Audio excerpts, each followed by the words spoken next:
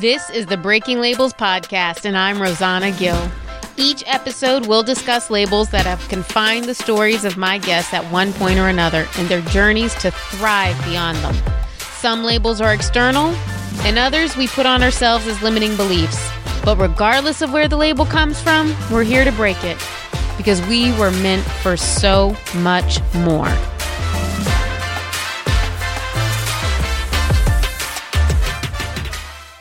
Hello. Welcome back to another episode of the Breaking Labels podcast. I have been waiting for this episode for weeks now.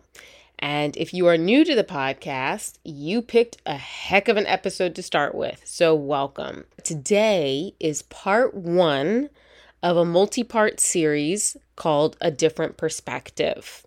And the gist of this is people submitted scenarios and questions about race and ethnicity, and I have two amazing women who agreed to discuss the topics and the questions with me. And you, the listener, get the benefit of hearing this insight and this discussion, which I hope opens the line of communication for you with people in your own life. And I have to tell you, I have learned so much from the conversation with Lori and Catherine, but not as much as I thought I would about other people. I've actually learned a lot more about myself and some of the beliefs and thoughts that I didn't even realize I had or was oblivious to. So I hope this episode in this series serves you. And if you have questions that you would like to be discussed in an extension of this series, then reach out. You can email me at rosanna@breakinglabelspodcast.com. But with that, let's jump into this amazing conversation with Catherine and Lori. I am so appreciative to have Catherine Montgomery and Lori Harris here tonight, or starting this Different Perspective series. And just to give a little background to anybody who's not familiar with it, I really wanted to do this series to have conversations that are started by questions that people have about race and ethnicity. Because my personal experience growing up was that it wasn't that people didn't have questions about race or ethnicity. It's just that sometimes they were afraid to ask them because they didn't want to ask it the wrong way. And they didn't want to be called a racist if they asked it, or they didn't know if asking it was offensive, which was always ironic to me because the questions didn't usually bother me nearly as much as the finite statements and assumptions people would make. Mm-hmm. So I thought, why not make it so anyway, it was important to me to provide a way and a space for people to ask questions without fear of that. Now, social experiment hypothesis did not work because I created a anonymous box or anonymous link that people could use and submit their questions anonymously. No one used them. So the questions that we have, people were upfront enough to offer them to me, and they're still going to be anonymous on the episode. But I just thought that was interesting. Here I am thinking that, so many questions are going to come in anonymously. And no. If they felt comfortable enough to ask them of me, they were willing for us to discuss them. So I'm very excited to have both of you discussing this with me. Just to give listeners a background, Catherine Montgomery is a DEI advocate and strategic communicator focused on social justice causes. And Lori Harris is a transformational coach who works with women of color who are high achieving visionaries and want more out of life. So I can't really think of two better people to dive into this. Thank you to both of you. Yeah, thanks for having us. I'm happy to be here. Thank you. Okay, so let's dive in. The first listener submission, I will just read the scenario and then we'll talk about it. They wrote, I am getting to know a Black man. I don't know how to take his own propensity to stereotype other Black men in his life. Kind of like, and she quoted, now I know why my teacher for my dissertation is late in getting us the information. It's because he's Black. I grew up in a largely white community and don't try to stereotype anyone, but I don't have the experience he has as a Black man who grew up in Detroit. So it makes me uncomfortable that he's drawing boxes like this, but not sure it's my place to address it. Oof. I know, there's a lot there. Yeah, that's quite loaded. And I think she's smart to ask the question. I mean, I think it's a really good question. It's a really good question. I think it's strange that she mentions he's from Detroit and she's doing the same thing kind of that he's doing in a way, and that she's assuming, oh, he's from Detroit, he must have had some kind of tough upbringing, just because Detroit is Detroit. So it's like we all have those unconscious biases that we don't even think about. I do think that in this guy's case, he, just like anyone, we put ourselves down just in case something happens. So I'm gonna say this just in case I'm late or I do something that people think Black men do, even if he doesn't believe it. So like, oh, I'm gonna not, get a home run or something like that, just in case I don't get a home run or I don't do something. So it's just kind of to cushion yourself, protect yourself. That's a really interesting point. Sorry, you go ahead, Lori. I just think that as a Black woman of color living in the United States, that we're not really totally responsible for the world that we grow up in.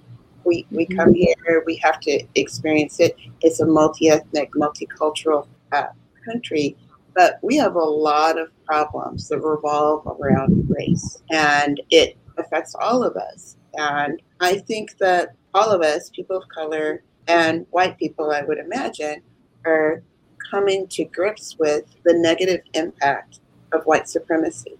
So there is this presumption that when you say white supremacy, I know that I struggled with thinking, oh, it's just like, the Klan or burning crosses or doing something really extreme, or tiki torch guys in the South. And now I've come to realize and accept within me that there is a bias, that when you grow up in this country and you're surrounded by images that don't include you, and those are the images that we are trained to aspire toward, you start thinking, oh, that's the good thing, that's the good way, that's the best way. That it's very common in people of colors, Black people's homes, to be told, you have to work twice as hard to give half as much. Just know this. Know that this is what your experience is going to be, and don't expect anything else. And so if that's what you come to believe, that you don't think that the world is going to be fair, you don't think that people are going to see you as competent from the very beginning, you also put that on other people, whether you intend to or not.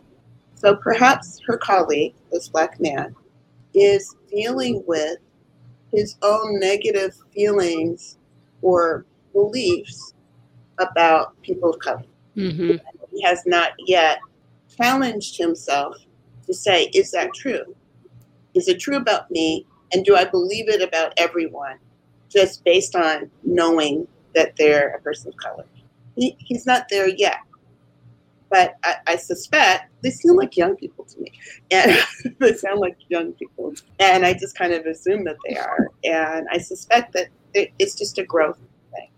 And as he goes on as a professional in the professional world, that he'll develop a language and a confidence to believe in himself and not to presume negatively of other people. What do you think, Catherine? Does that sound crazy, or did I even make any sense?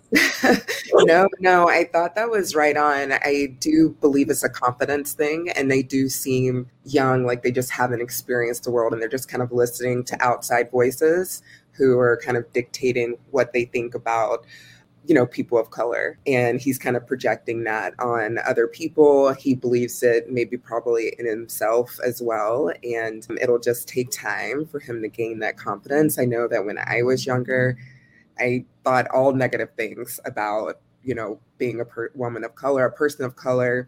I remember my dad asking me if I wanted to be, Black or white. And I said white because that's all I knew. Like, yeah, that's what I want to be. That's like the best thing, right?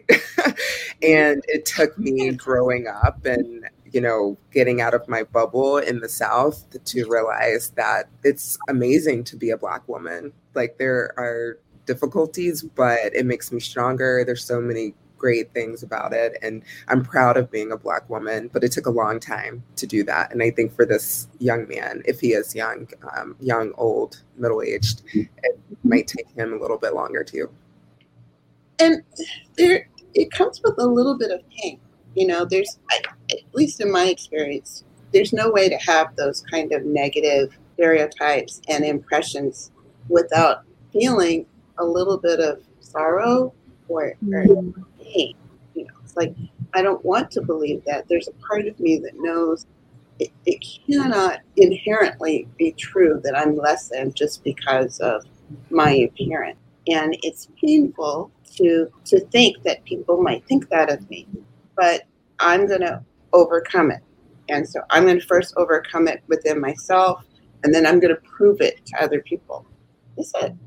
And that's hard to have to prove it. That's so hard. Why should I have to prove more than, my colleague or, the person down the street? Why should I have to try harder? It's just every day thinking about that and knowing that you're going to probably end up in the same position, but you have to just try harder. You have to do things a certain way. You have to talk a certain way.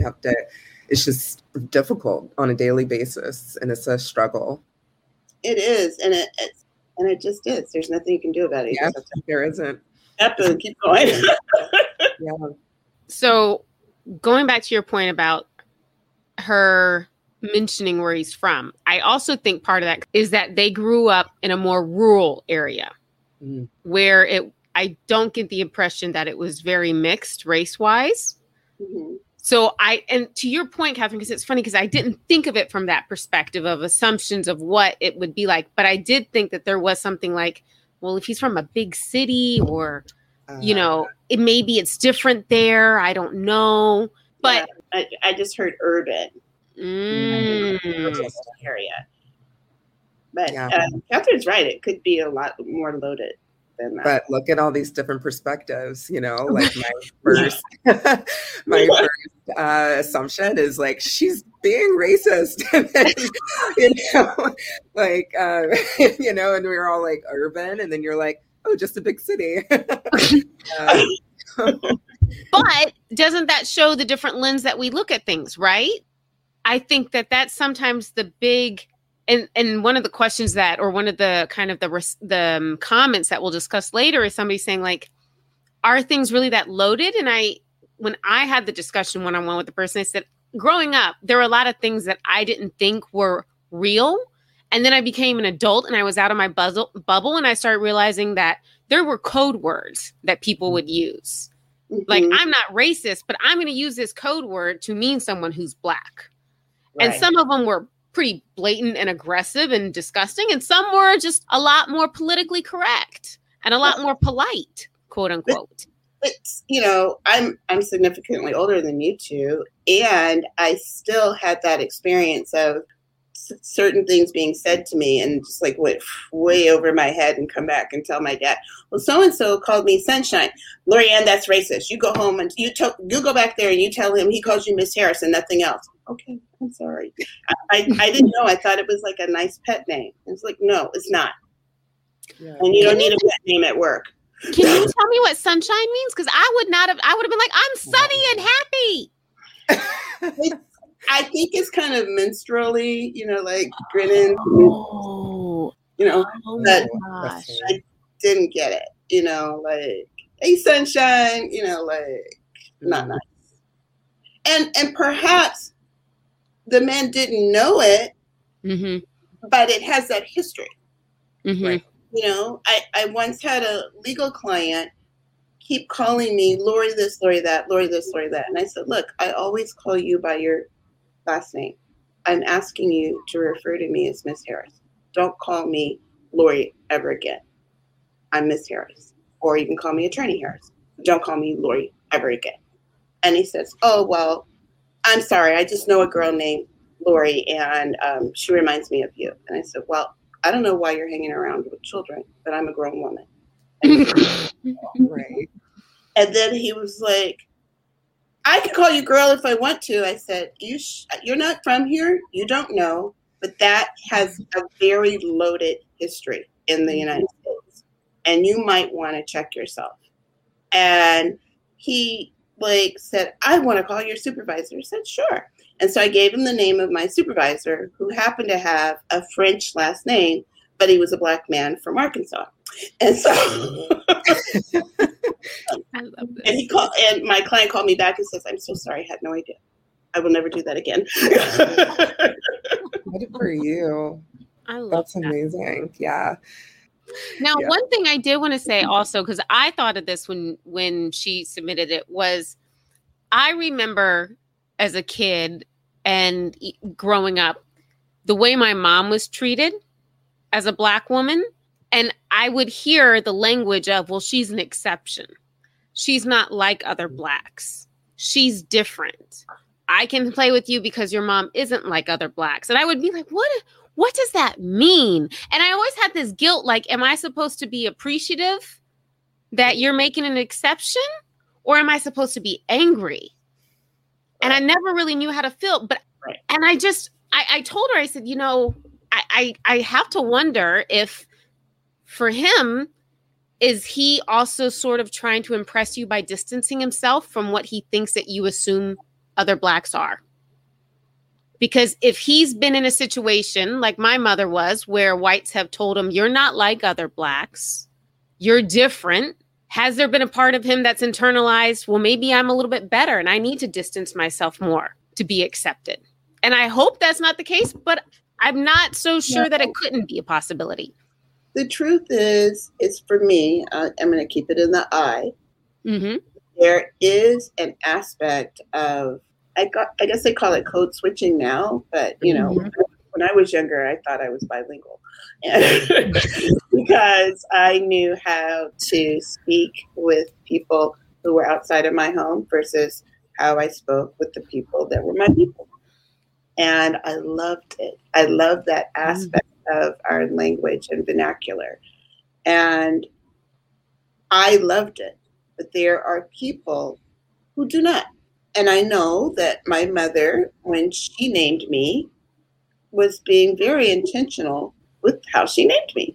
And I'm named after a soap opera character. And in 1961, there were no Black soap opera characters, okay? Yeah. And when, 30 years later, I'm naming my own daughter, I'm naming her something that I said out loud. Her resume will not go into the trash can just because of her name. And, here I am 30 years later thinking, I've changed my speech. I have an anglicized name.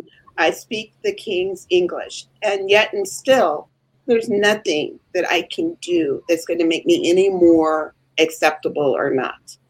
And so it's not a compliment.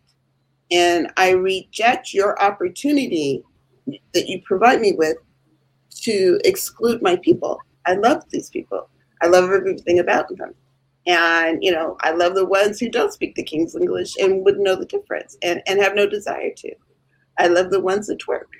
I love the ones that are very colorful. I love the ones that will tell you off in a heartbeat. I love all of them because it is the celebration of what it is to come to this country and to fully embody, I have every right to be here just as I am. Damn it. Yeah. Take it or not. Yeah, I grew up being told that I talk white. And I got that from white people and Black people, my family and like cousins and everything. Like, why do you talk that way? So I never felt like I fit in. And it was like, if I'm going to talk white, then I might as well hang around the white people, at least like they're not, I talk like them. So, and then as I, kept growing up, I never really thought people were being mean. And I missed a lot of the negative connotation around things. I was just naive to it. And so I think when it came to, me assuming that Detroit she was trying to, suggest that he was from a Black city and so he's going to act a certain way. I think now I just assume everyone's being negative. Like I see that both of you give people the benefit of the doubt. Like you're like, maybe they do mean sunshine. They don't know what it means. And they, are just saying it to be nice. But I would just assume now, like, no, that person's being racist. Like, and I'm going to say you're being racist and I'm going to walk away. And then, it's time to like picket, like do all the things. And people might not think that, but I watched so many documentaries. I just watched MLK versus the FBI, and it just makes you so upset and just I assume that everybody's against me, against everybody of color. And it's a bad place to be. What I struggle with is that this, what appears to be a lack of sensitivity to the fact that things are hard, that they are actually harder for us. They just are. And while I have never been white, I do know what my experience is. And I do know that there are lots of people who walk through the world who never question when they're mistreated, if it's happening to them because they're a person of color, or if it's happening to them because they're a person of color and a woman. I know lots of people who that's not their experience. Redlining is alive and well in Los Angeles. And I love my neighborhood. I don't want to live anywhere else. But the truth is, I pretty much live where I can live, you know. Do you mind explaining exactly what redlining is for somebody who doesn't know? Oh, redlining refers to a policy that the government and private industries engaged in to say where people of color may live, and they cannot cross this red line on a map. Mm-hmm. And so it could be a result of whether or not you're going to qualify for a loan, whether or not you're going to be able to get insurance, but it's very distinct lines that are drawn in particular communities to say, oh, we're preserving this. We hold this back for ourselves. You cannot come in. Now, does that mean that no one ever gets in? Oh, no, it doesn't. Tom Bradley was the first Black mayor of the city of Los Angeles. And in the 60s, he used a straw person to hold his place in escrow to buy a house that still had restrictive covenants on it for a neighborhood that legally he was not entitled to move into. And some of these covenants still exist in Los Angeles. They're not honored and abided by, but they're still on the books. So, and being a person who lives in the United States is complicated. Yeah. I do want to plug a resource, because the only reason I know currently what redlining is, I remember vaguely hearing about in high school history, but there is an amazing book called The Color of the Law. And it just came out a few years ago. And I have to take it in pieces, to be honest, because I get so angry. Mm-hmm. And kind of like you were saying, Catherine, like it's all out to get, like when people are like, well, everybody's had the same advantages. And I'm like, read this book. Oh, no. No, it has been in our law in the 60s and the 70s and the 80s. Like legislators have found ways to divide people. What's going on with voting rights right now? Yeah, that's the same. On the face of it, it may look neutral, but it isn't. No. But it isn't. And so it's just really, and still, Catherine and I get up every day and face it, because we don't have a choice. And so we sit back and be bogged down and say, oh, God, everything is so unfair. And only we would suffer for it. Or the people that we would serve would not get to have our gifts because we didn't show up fully for ourselves. Yeah. But it's happening. We can't pretend like it's not happening. That doesn't make it go away because we refuse to acknowledge it. Right. I now find power in it.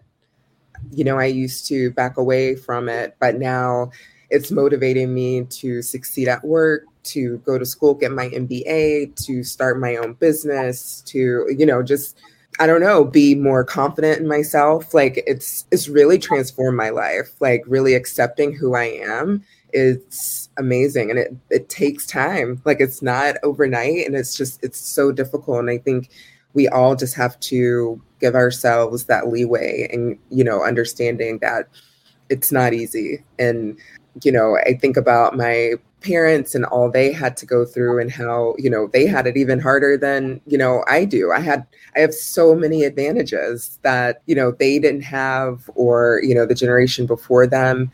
And I think how, you know, it wasn't that long ago that, you know, we were slaves, like our, you know, it was so, you know, I think it's very important to me that is understood. It was not a long time ago. And so when I say that, I say it because I was born in 1961. My father was born in 1937. He was born a sharecropper in South Carolina and stayed there until he was 5 years old.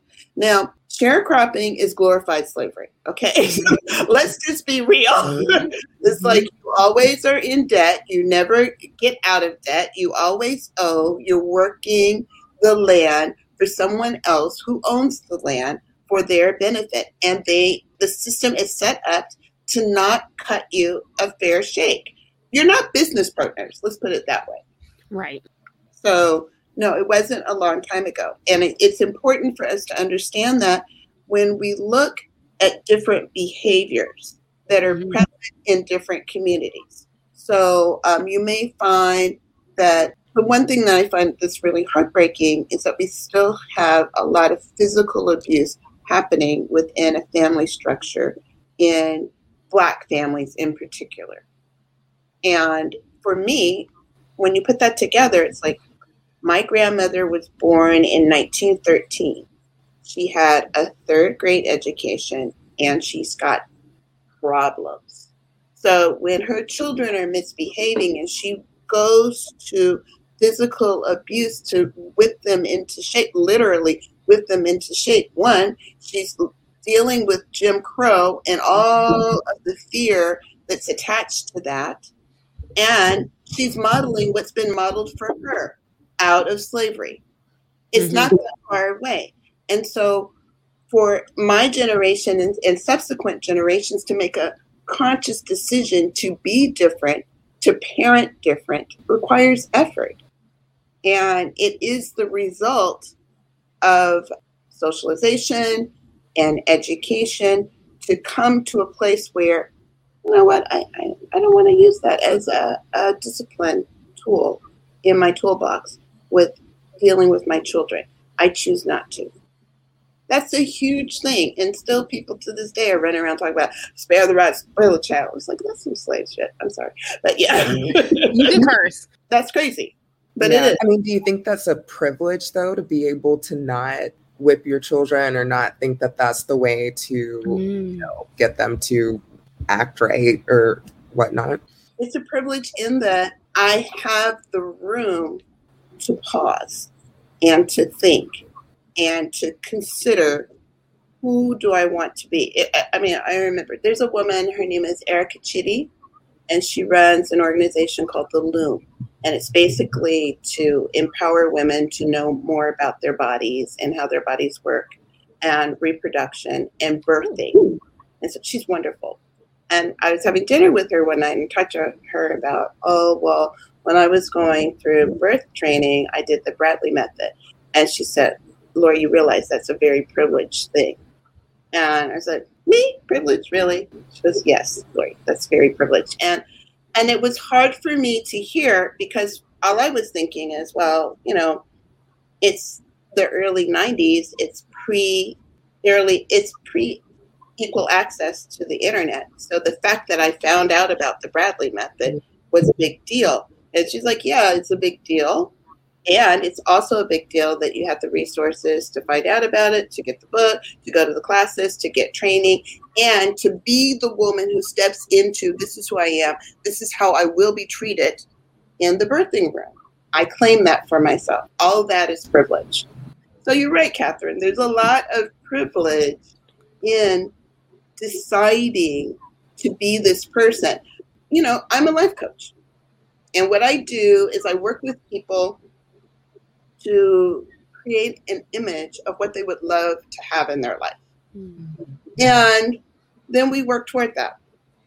Even if it looks impossible, we work toward what you really, really would want. And I suggest to you that my mom is doing the same thing in 1959-60 when she's getting married at 18 and venturing out of her city and going off with her husband. It's, from my estimation, it is a stupid idea for two teenagers to go get married and go off and make a life. But to her, it made perfect sense. And so no one told her about a vision board. I think her vision board was the soap operas. Well, that looks like a really great life. Look at those people. They the mom stays home and she doesn't go to work, and the husband goes to work, and when he comes home, she has dinner for them and she takes care of the children. That's not a life that my mother grew up with, but it's certainly a life that she wanted to create for herself. Mm-hmm. There's no estimation that anyone could call my mother privileged, except in the fact that she made a decision of who she was going to be. And she changed her speech pattern. She changed her way of thinking and how she carried herself. And where she came from was like, that's over there. I'm not doing that anymore. Lori-Ann, this is who we are. This is what we do. This is how we talk. And she just like created it out of nothing. And I'm not even like close to my mom, but I have to give her props for what she did. She created something out of nothing. Yeah. I mean, I think my parents had the room to think about what they were going to do, like how they would discipline me and my brother, and they still chose to spank us. So my mom would wait and say, your dad's coming home, and it would be hours later, and I would just sit there like thinking about it, crying, and then he would come home and I would get a spanking. So it was like 8 hours of his work day he had to think about it, because I'm sure my mom told him.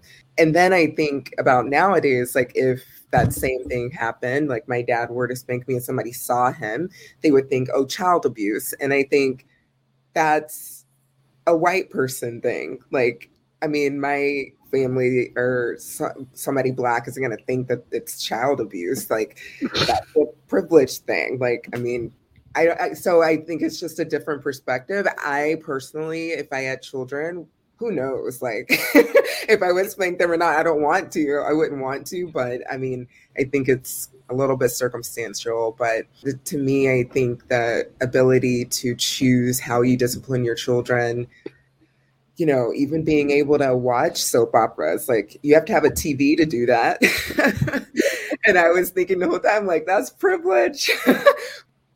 But I mean, I think it's important for us to look at that lens, that we are here. We are living in the United States. It does tinge everything. It doesn't seem equal. It doesn't seem fair. It's true. It doesn't. And yet and still, we do have to first decide what we want.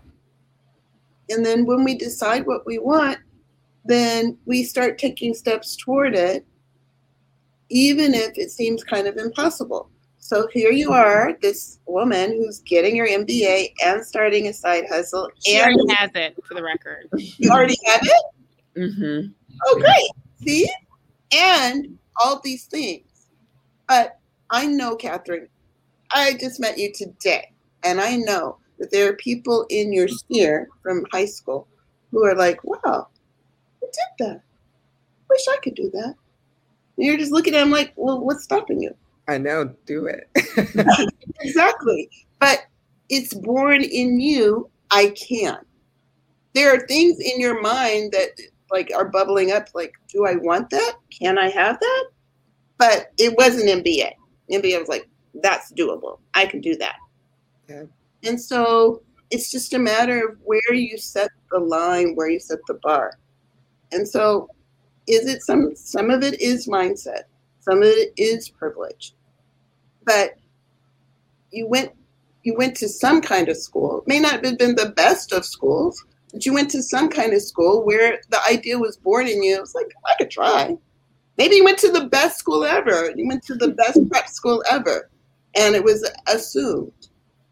But I love this place because all you need is one person to say, you know what?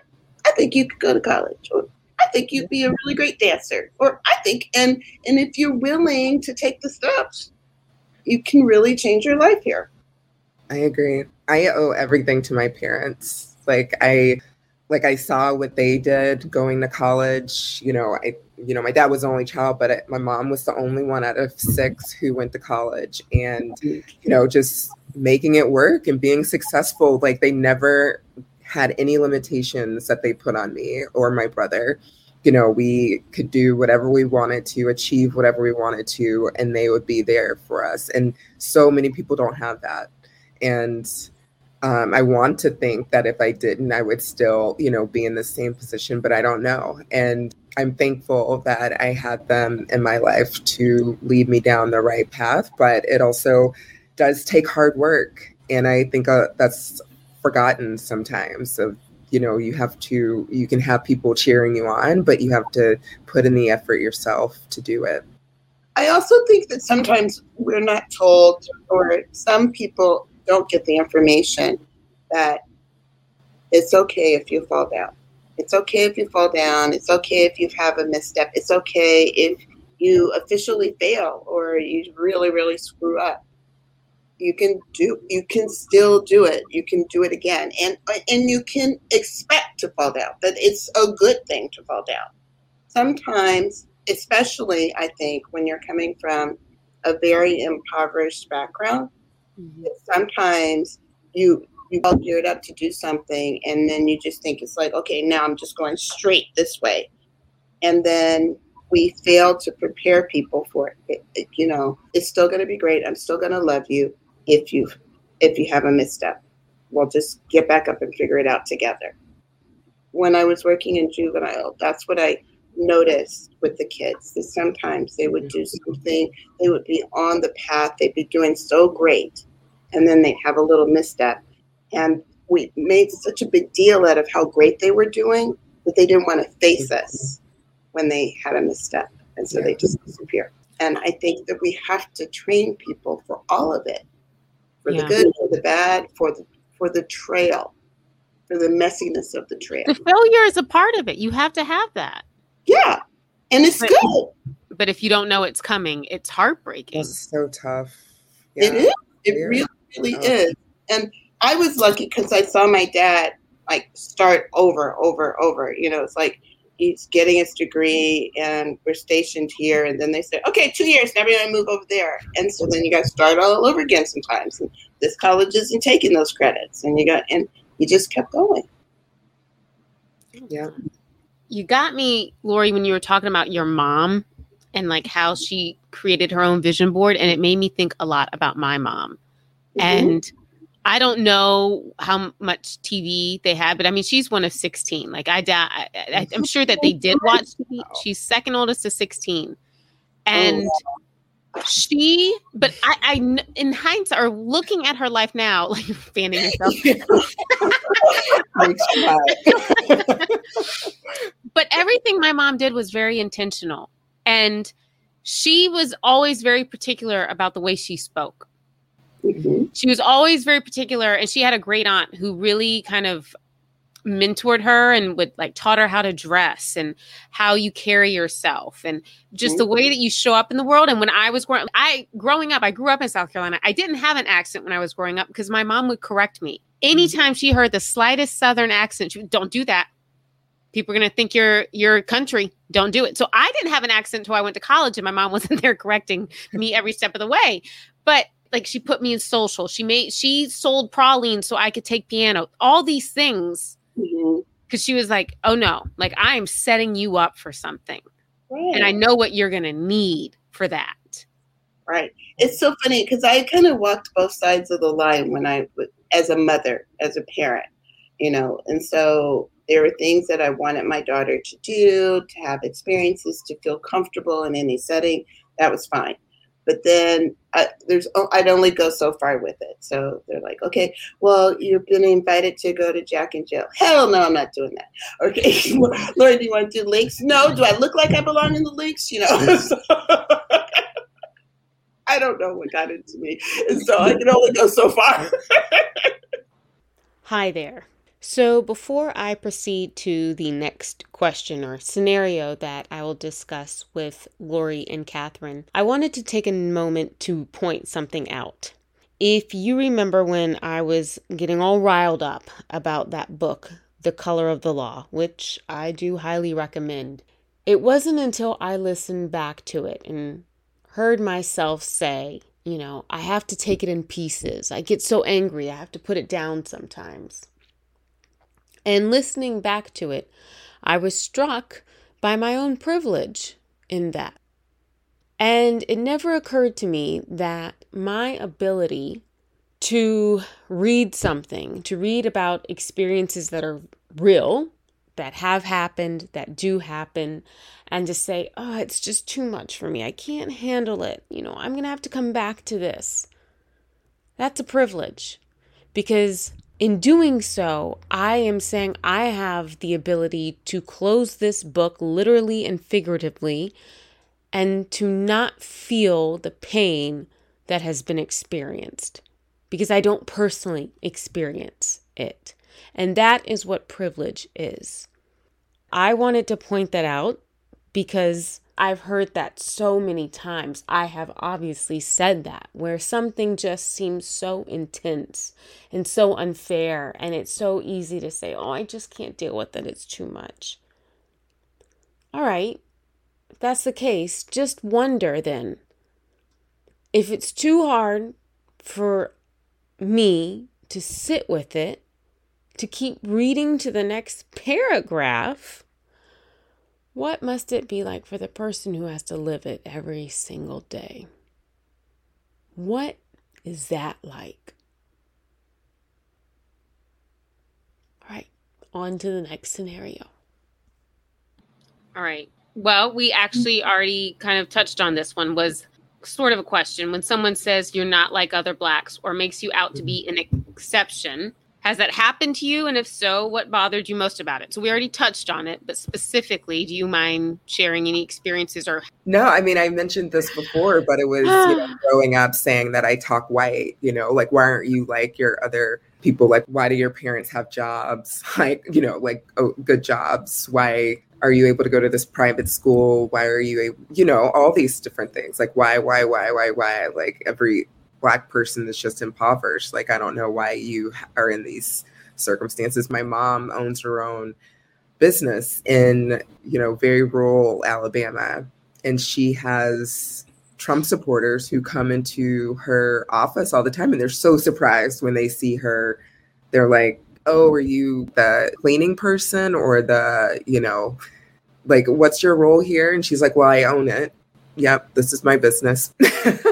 And she has patience of an angel, because I would have knocked somebody out. But she's just like, here's a mask. You can't come in without it. And I don't care who you support. And she's just, does her thing. And every day it's just amazing. I think she's really, proud of herself. I mean, and she should be, of, owning a business that all types of people have to rely on her to do their work. She's an accountant and does, taxes for them, and for certain people to have to rely on a Black woman to deliver, something they have to do annually it's amazing. And I'm so proud of her. But it happens every day. Like, what is your role? Like, what are you doing here? You're not supposed to be here. Yeah. It's kind of weird that, in 2021 that it's still happening. But it is, and I don't know when it's going to not happen. And it happens on both sides. Like, we have our Black and brown brothers and sisters who will say, oh, you don't sound Black. Oh, I didn't expect you to be Black. Or, are you sure this is you? Because I talked to someone on the phone and you're not who I expected.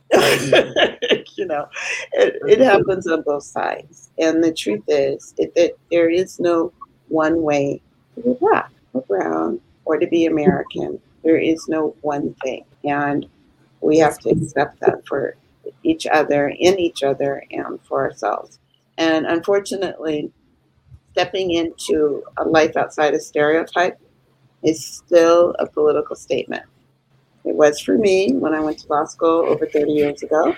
And every time I would go stomping into class every day with a chip on my shoulder, it was because I was claiming my right to be there. And so, yeah, it was a little bit heavier for me to be there than just going to school. I was staking my claim every day. Yeah. I mean, I feel like I have to stake my claim every day at work. So, yeah, it's tough. Yeah. Every day I have to do that. What are some of the things, like the comments that you hear that, again, like that blind bias or that implicit bias, like people say, like you were saying, oh, you don't look how I thought you would. But when you say staking your claim at work, what are comments or even just facial expressions that you pick up on that you know people aren't aware of, or they don't realize that they're saying what they're really saying when they say it? Oh, I have one. So coach training is very expensive. You should know that. When people invest in becoming a coach, it's expensive as hell, and it takes a long time. So I was at like a continuing education thing. So I'd done the initial one. Now I'm here for continuing ed. And we were at a break. And this woman came up to me, and I was getting refreshments, just like she was getting refreshments. And I had spilled a little bit of milk as I made my coffee. And so I was cleaning up the milk that I had spilled. And she says to me, "Oh, you guys are doing such a good job taking such good care of us. We appreciate you so much." I was like, "What are you talking about? I'm in here at the conference just like you. What are you talking about? I am not the help." Oh, goodness. And a lot of times, for some people, there's that line from the movie The Help. Mm-hmm. People are always constantly trying to quote to me, and I'm just like, don't know what you're talking about. They quote the line to you from The Help? Yeah, it's like, that saying that the woman says to the girl, "You is kind." Yeah, I was just like, nope, don't know what you're talking about. What? No, I don't know. No, I don't know. No. Oh. I don't get that over, like, that's very just out there. I don't get that at work. I don't even know that people are, making facial expressions or anything. I think it's just in my mind. I think every day I have to wake up and I have to be a certain way. I have to be authoritative. I have to be confident. I have to do this or that, because otherwise I'm just going to get walked all over and I'm going to get passed up for this or that, because I don't just have it easy to get the opportunities that everybody else does. I have to work so much harder. So I think it's more of a me thing than it is like people, saying things that I think are maybe racist and them not knowing it. So, Catherine, how do you mentally suit up? You're going into work, you're getting ready, you're bracing yourself for dealing with the nonsense that's coming. What's it look like for you? Yeah, it's definitely a mental game for me where I just say to myself, you got this, you own this, like you're good at your job, you're great, actually, and you're going to display it in everything that you do during that job. So every time I write a message, I write an email, I respond to something, I lead a meeting, I know that I can do it and that it's going to be amazing and people are going to love it. And I just have to have that. I don't even know if that's going to be true, but I believe it. I believe it is. And I don't know if they'll think it, but I have to think that. Otherwise, I would cower in a corner every day and not say anything. Yeah, and then you don't get what you know that you deserve. You don't go where you want to go. Yeah. One of the things I was curious about too, Catherine, with especially you leading DEI, is how do companies facilitate these conversations, or do they?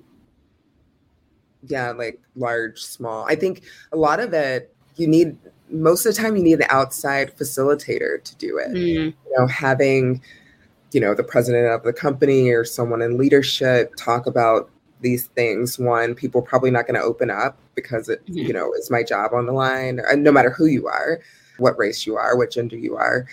So having someone from the outside who understands the situations from different perspectives and you feel like you can open up, I think is a good start.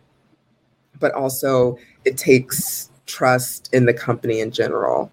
And if you don't have that just from a leadership standpoint, just from your colleague, peer-to-peer standpoint, then it doesn't matter who's going to come in and facilitate anything. Nobody's going to open up because they just aren't invested in the organization. You have to be, loyal. You have to want to put in the effort to change or to develop. And I think many times employees just aren't vested enough. They're there to do their job 9 to 5 and then get out. They're not trying to be better people at the company. They're just, that's cool if you want to try to, develop me, but I don't want to take this time to do that. Which is very disappointing. But if you do have that trust and you do have that commitment from your employees, having someone else come in to help facilitate the conversation and get it started, and for employees to realize that they can be vulnerable at work and not have negative consequences if they are vulnerable when it comes to certain situations around DEI, I think employees will stay longer. They'll, the word of mouth of the organization will become stronger, and the culture will just flourish and be even more successful than, how much money you're making or anything like that, because turnover costs a lot. Mm-hmm. Okay, before signing off for this week and before next week's part 2 of this conversation with Catherine and Lori, I wanted to share a couple resources with you that I highly encourage you to use if you, after this conversation thus far, you think, God, I still have more questions and I don't even know where to start to educate myself or to learn more. So let's start with the book that I mentioned, The Color of the Law. That is a phenomenal historical resource that I just don't think it gets much better than. Just really blows your mind about what has happened in this country and what has been legal to happen in this country. That's one. Another one is So You Want to Talk About Race. And man, is that book just blown my mind. And I gotta say, brought me to tears a couple times. And I'll talk about more about that in part 3 of this series. But yes, amazing book, especially if you're grappling with, I have questions, but I don't know how to ask them or where to start. Start there, my friend. It is a phenomenal starting point. And then another podcast that I highly recommend you listen to is the Kinswomen podcast with Hannah and Izu. And they actually are working each episode to break down the gaps between white women and women of color. And yes, that was what I was hoping to do with this, but this is simply a series. That is an entire podcast devoted to these conversations. And I got to tell you, it is so good, so good. So yes, please listen to that podcast as well.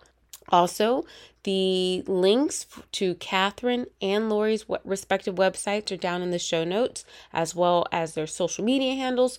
I highly encourage you to reach out to them. Thank them for being on the podcast, or if you learned something from them, then tag them. Post something on your story and tag us in it. And I would love to hear what you got from this episode. And make sure to follow them before next week's episode. One of the questions we'll be talking about is the question of mulatto and whether it's an offensive term. So come back for part 2, y'all. I'm so excited to hear from you. And if you thought this episode was beneficial or had some topics that someone in your life would like to hear, then please share the episode. And with that, I will see you next week. Thank you.